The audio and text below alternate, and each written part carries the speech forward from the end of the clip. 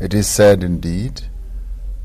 We remember Kofi Annan very fondly for the role that he played to champion the African cause at the United Nations, and he did many things that advanced the cause of the rest of the continent, and he also played a key role as part of the elders. The elders group was set up by former President Nelson Mandela, and Kofi Annan was part of that. And I remember him very fondly as he came when we celebrated Nelson Mandela's birthday.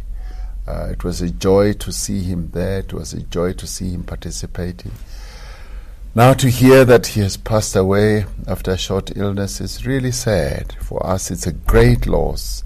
He was an outstanding diplomat, outstanding leader, and he was a role model for many people on the continent. He was a diplomat extraordinaire, and as Secretary-General of the United Nations, he flew the flag of peace.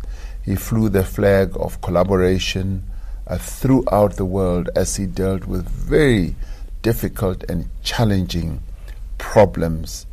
We were filled with pride to see an African leader dealing with world problems and finding solutions for them. So we dip our heads to him in great memory of him, and we will remember him fondly. But he has left a legacy